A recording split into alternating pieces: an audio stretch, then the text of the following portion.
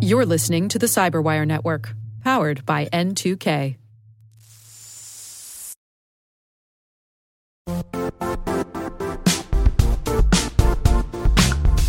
The IT world used to be simpler. You only had to secure and manage environments that you controlled. Then came new technologies and new ways to work. Now, employees, apps, and networks are everywhere. This means poor visibility, security gaps, and added risk. That's why Cloudflare created the first-ever connectivity cloud. Visit cloudflare.com to protect your business everywhere you do business.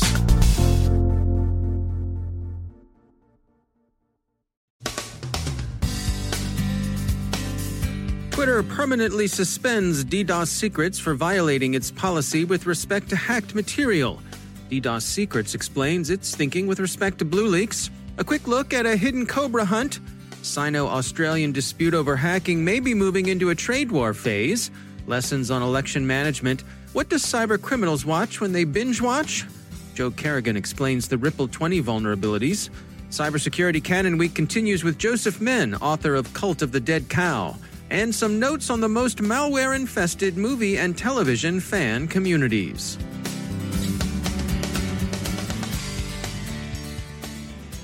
From the CyberWire studios at Data Tribe, I'm Dave Bittner with your CyberWire summary for Wednesday, June 24th, 2020.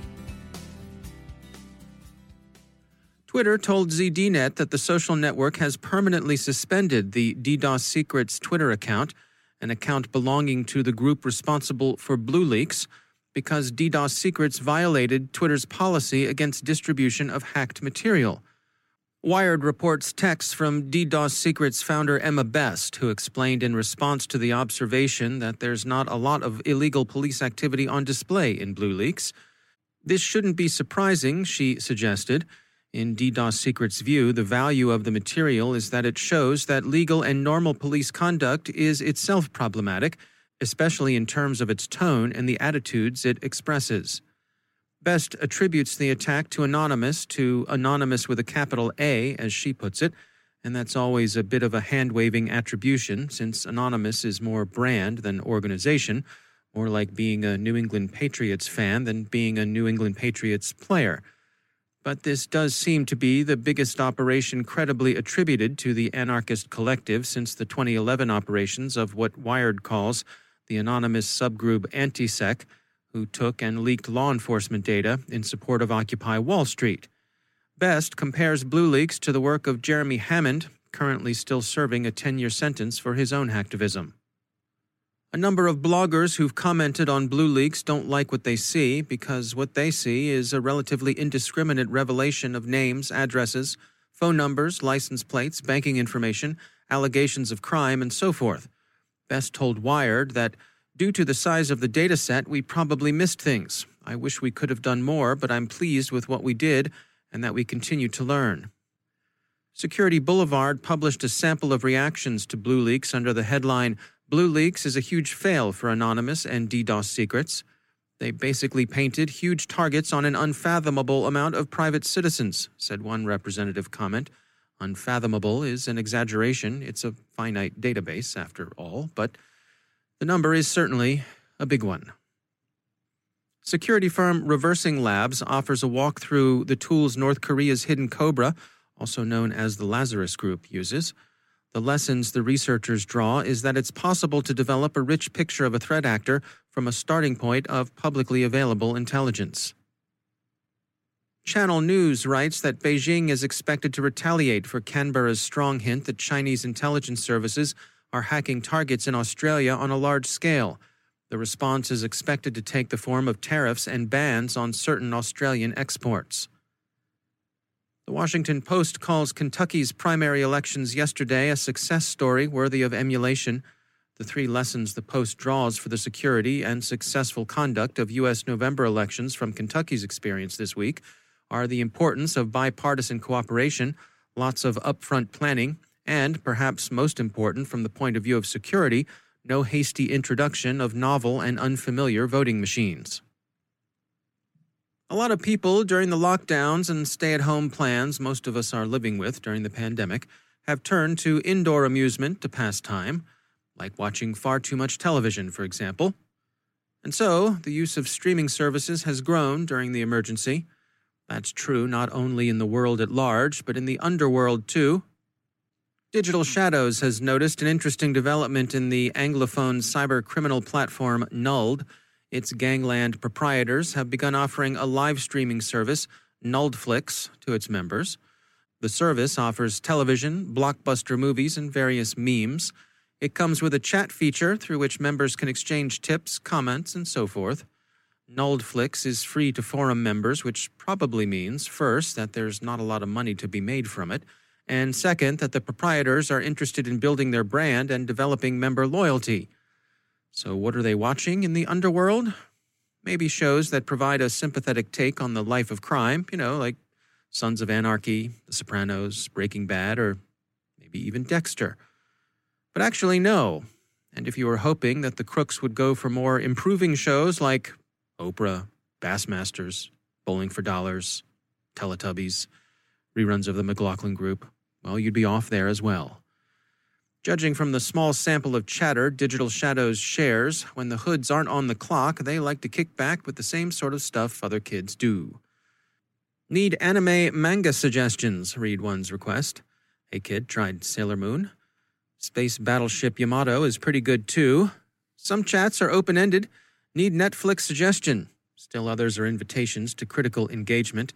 Harry Potter versus the Lord of the Rings. A tough call, but we're pretty sure that Radagast and the Brown would win in a fight with Albus Dumbledore. Or Avatar 2 or Avengers Endgame. Another one that's too close to call, but we will say that neither of them is up to the standard of Ant-Man, still less to the very high bar set by Ant-Man and Wasp. Digital Shadows points out that there are probably self-esteem issues at play here. Members of English-language criminal fora tend to be younger and less professional than the denizens of other languages' platforms, and Russian speakers, we're looking at you, so they can feel shunned and belittled by their more hardened colleagues. It's like Americans who join the French Foreign Legion. They've got a reputation as complainers and non-hackers. Come back and see us when you're ready to march or die, Yankee. So the underworld apparently has its tender sensibilities, too. And finally, some have wondered if particular television shows and movies are more dangerous than others. Researchers at security firm McAfee took a look at this question and concluded that, yes indeed, some shows are riskier than others. They list the top 10 titles that could lead you to a dangerous download. It's actually 2 top 10s because they have a list for TV and one for movies. The dangerous TV shows include, in this order, Brooklyn Nine-Nine, which is a police comedy procedural, Elite, Harlots, Letterkenny, Poldark, Lost, You, Gentrified, Pen 15, and Skins. The movies, also in order, Warrior, Zombieland, The Incredibles, Step Brothers, Bad Boys, the 2019 version of Aladdin, the 1994 Lion King, Swingers, Frozen 2, and The Invitation. A lot of the risk comes from pirate streaming services, so if you must binge on Poldark, do so from a legitimate source. And be careful of associated fan sites for these titles too, not to mention their appearance as fishbait. Why these titles?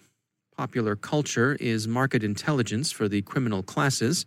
They follow people's interests, the better to socially engineer their marks. You want Poldark? They got your Poldark right here. As for us, we're sticking to Bassmasters.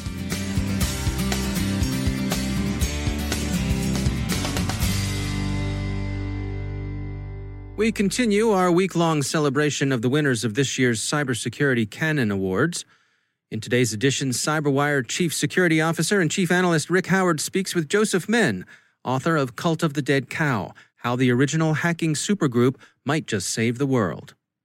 The CyberWire is celebrating the Cybersecurity Canon Project this week in its 6th year, identifying the must-read books for all network defenders.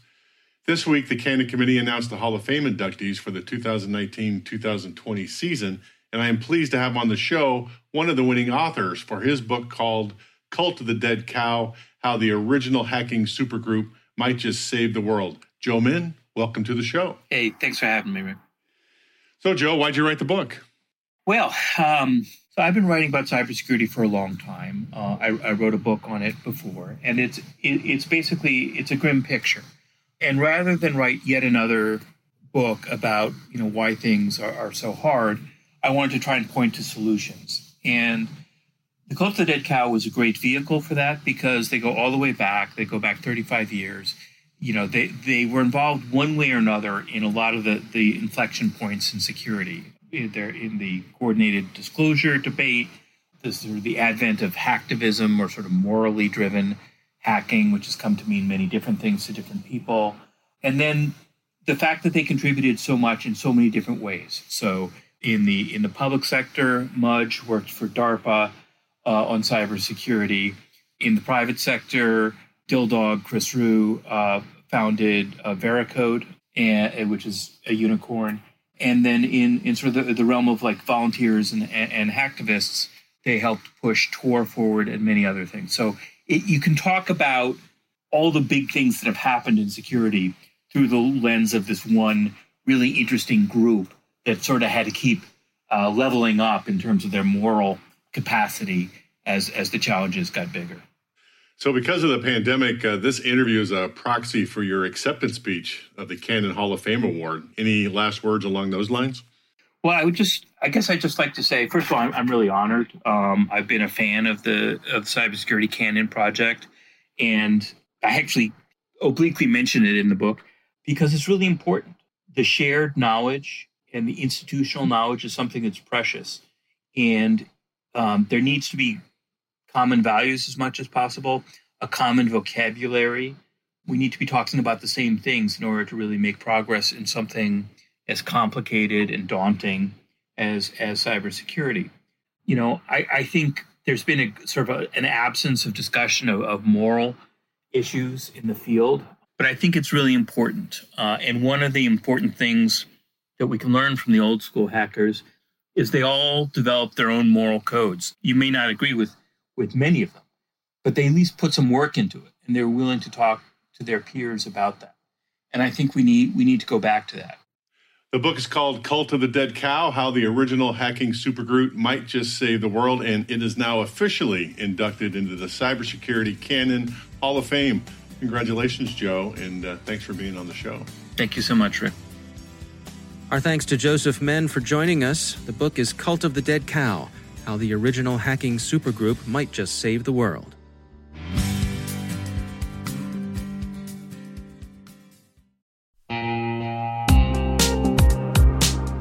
Managing the requirements for modern security programs is increasingly challenging and time-consuming. Enter Vanta. Vanta gives you one place to centralize and scale your security program. Quickly assess risk, streamline security reviews, and automate compliance for ISO 27001, SOC 2, and more. You can leverage Vanta's market-leading trust management platform to unify risk management and secure the trust of your customers. Plus, use Vanta AI to save time when completing security questionnaires. CyberWire Daily listeners can get $1,000 off by going to vanta.com/cyber. That's vanta.com/cyber.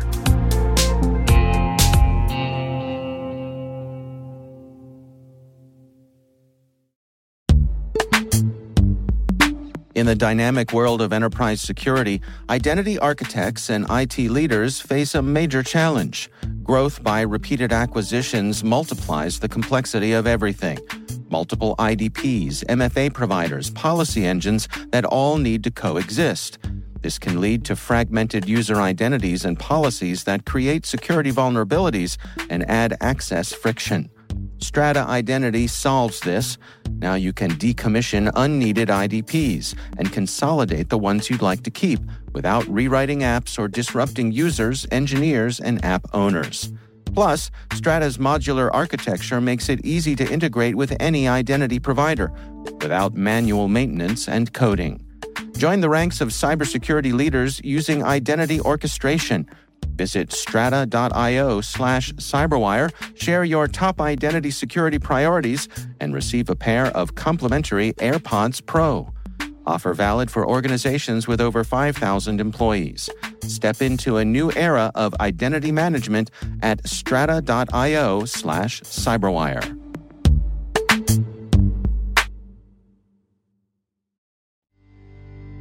And joining me once again is Joe Carrigan. He's from the Johns Hopkins University Information Security Institute, also my co-host over on the Hacking Humans podcast. Joe, always great to have you back. Hi, Dave. You know, interesting story came by. This is from the folks at the security company JSOF. This is getting a lot of attention. They've released information about a collection of vulnerabilities they're calling Ripple 20. What's going on here? So what's happening is there's a company called Trek, T-R-E-C-K, that has something that is called a TCP/IP stack. And for our less technical listeners, this is essentially the software that connects the operating system to the network. So if you look at the layered model, like the OSSI layered model, or maybe the internet model, the 5-layer model, there is a stack-like structure for sending data across a network. And at the very top of the stack is an application, and that takes its information and puts it into the next transport layer that goes down into, and it's all encapsulated inside of each other like the Russian babushka dolls, right?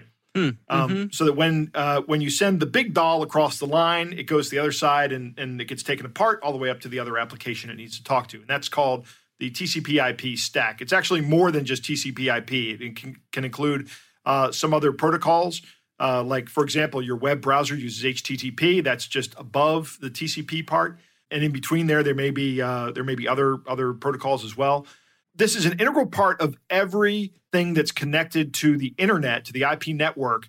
It has to have some kind of TCP/IP stack built into it or in the operating system. And what these guys have done is they found a set of 19 vulnerabilities in the Trek TCP/IP stack. Now, this is really significant because some of these are critical. They can result in remote code execution, which means I can do anything I want on these devices. But what's most significant about this is how broadly distributed this software is. It is in a lot of devices from a lot of different manufacturers. And the reason for that is if I want to start up a product and I want that product to be connected to the internet, why would I waste my time writing my own TCP/IP stack when I can just go out and get one and license it from somebody else like Trek, right? It's actually the internet's version of the red Lego brick that's 2x4, the exactly standard. Yeah, exactly. It's a basic building block that everybody has. Right, and furthermore, that might be the right thing to do from a security standpoint, right? Because if I don't have the expertise in house to write a secure network stack, I'm going to invariably write something with vulnerabilities and defects in it. And that's what's happened here. I'm not saying that Trek doesn't have the expertise. They spend almost all their time doing this, I guess. There's a team that is devoted to this product. But any software product is going to have vulnerabilities in it. Trek is actually taking this seriously. They have a response on their website as to how they're doing this. But really, this is going to come down to these individual device manufacturers, whether or not these device manufacturers have built their devices to be updatable. Yeah. Let's say I'm going to go out on a limb here, Dave. I'm going to say they didn't do that. The vast majority of these folks didn't do that. Yeah, I mean, this library goes back 20 years. Yeah. And is used in all sorts of devices, including industrial control systems, things like the embedded devices that don't get replaced for 20 years. So that's right. And the problem with updating this is you can't just go into a system, an industrial control system, and say, we're going to upgrade the TCP/IP stack on this device. There's a ton of testing you have to do and configuration management that you have to do before you do that. Mm-hmm. Now, there is some comfort here. I'm not sure if it's actually comfort that a lot of this stuff can't be exploited unless you're on the same network as the device. But if that device is connected to the internet and it's exposed to the internet, then it's available for exploitation. Getting over that hurdle of getting inside a network is not that significant of a feat, right? I mean, we see it happen every single day. The article here from JSOF says that there's one critical vulnerability in the DNS protocol that may potentially be exploitable by a sophisticated attacker over the internet from outside the network boundaries, even on devices that are not connected to the internet. So I don't know how this works. They're going to do a demo of this at Black Hat. I really want to see that. I'm kind of curious. It seems to me like they still either need a really sophisticated attacker who can compromise a DNS server that they know this device talks to, or again, they need to get inside the network and make a DNS request to a server they control so they can send back the corrupted DNS packet that gives them code execution. That's how it works. Yeah. A DNS response, a bad DNS response has to be received, and you can't just send a DNS response to somebody. It has to be in response to a request. So this is one that people should pay attention to and take a closer look at. Yeah, this is something that everybody should look at whatever Internet of Things devices they have on their networks. If they can't be updated, it might be time to start moving those things towards disposal. And when it comes time to replace them, make sure that these devices can be updated, have new firmware flashed to the devices without causing too much overhead and consternation for the user. Yeah. All right. Well, Joe Carrigan, thanks for joining us. It's my pleasure, Dave.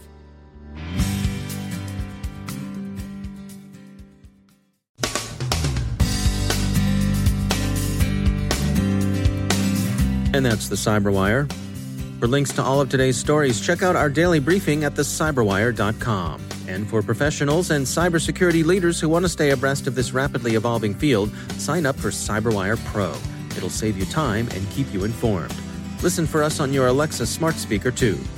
The Cyberwire podcast is proudly produced in Maryland out of the startup studios of Data Tribe, where they're co-building the next generation of cybersecurity teams and technologies. Our amazing Cyberwire team is Elliot Peltzman, Puru Prakash, Stefan Vaziri, Kelsey Bond, Tim Nodar, Joe Carrigan, Carol Terrio, Ben Yellen, Nick Valecki, Gina Johnson, Bennett Moe, Chris Russell, John Petrick, Jennifer Iben, Rick Howard, Peter Kilpie, and I'm Dave Bittner. Thanks for listening. We'll see you back here tomorrow.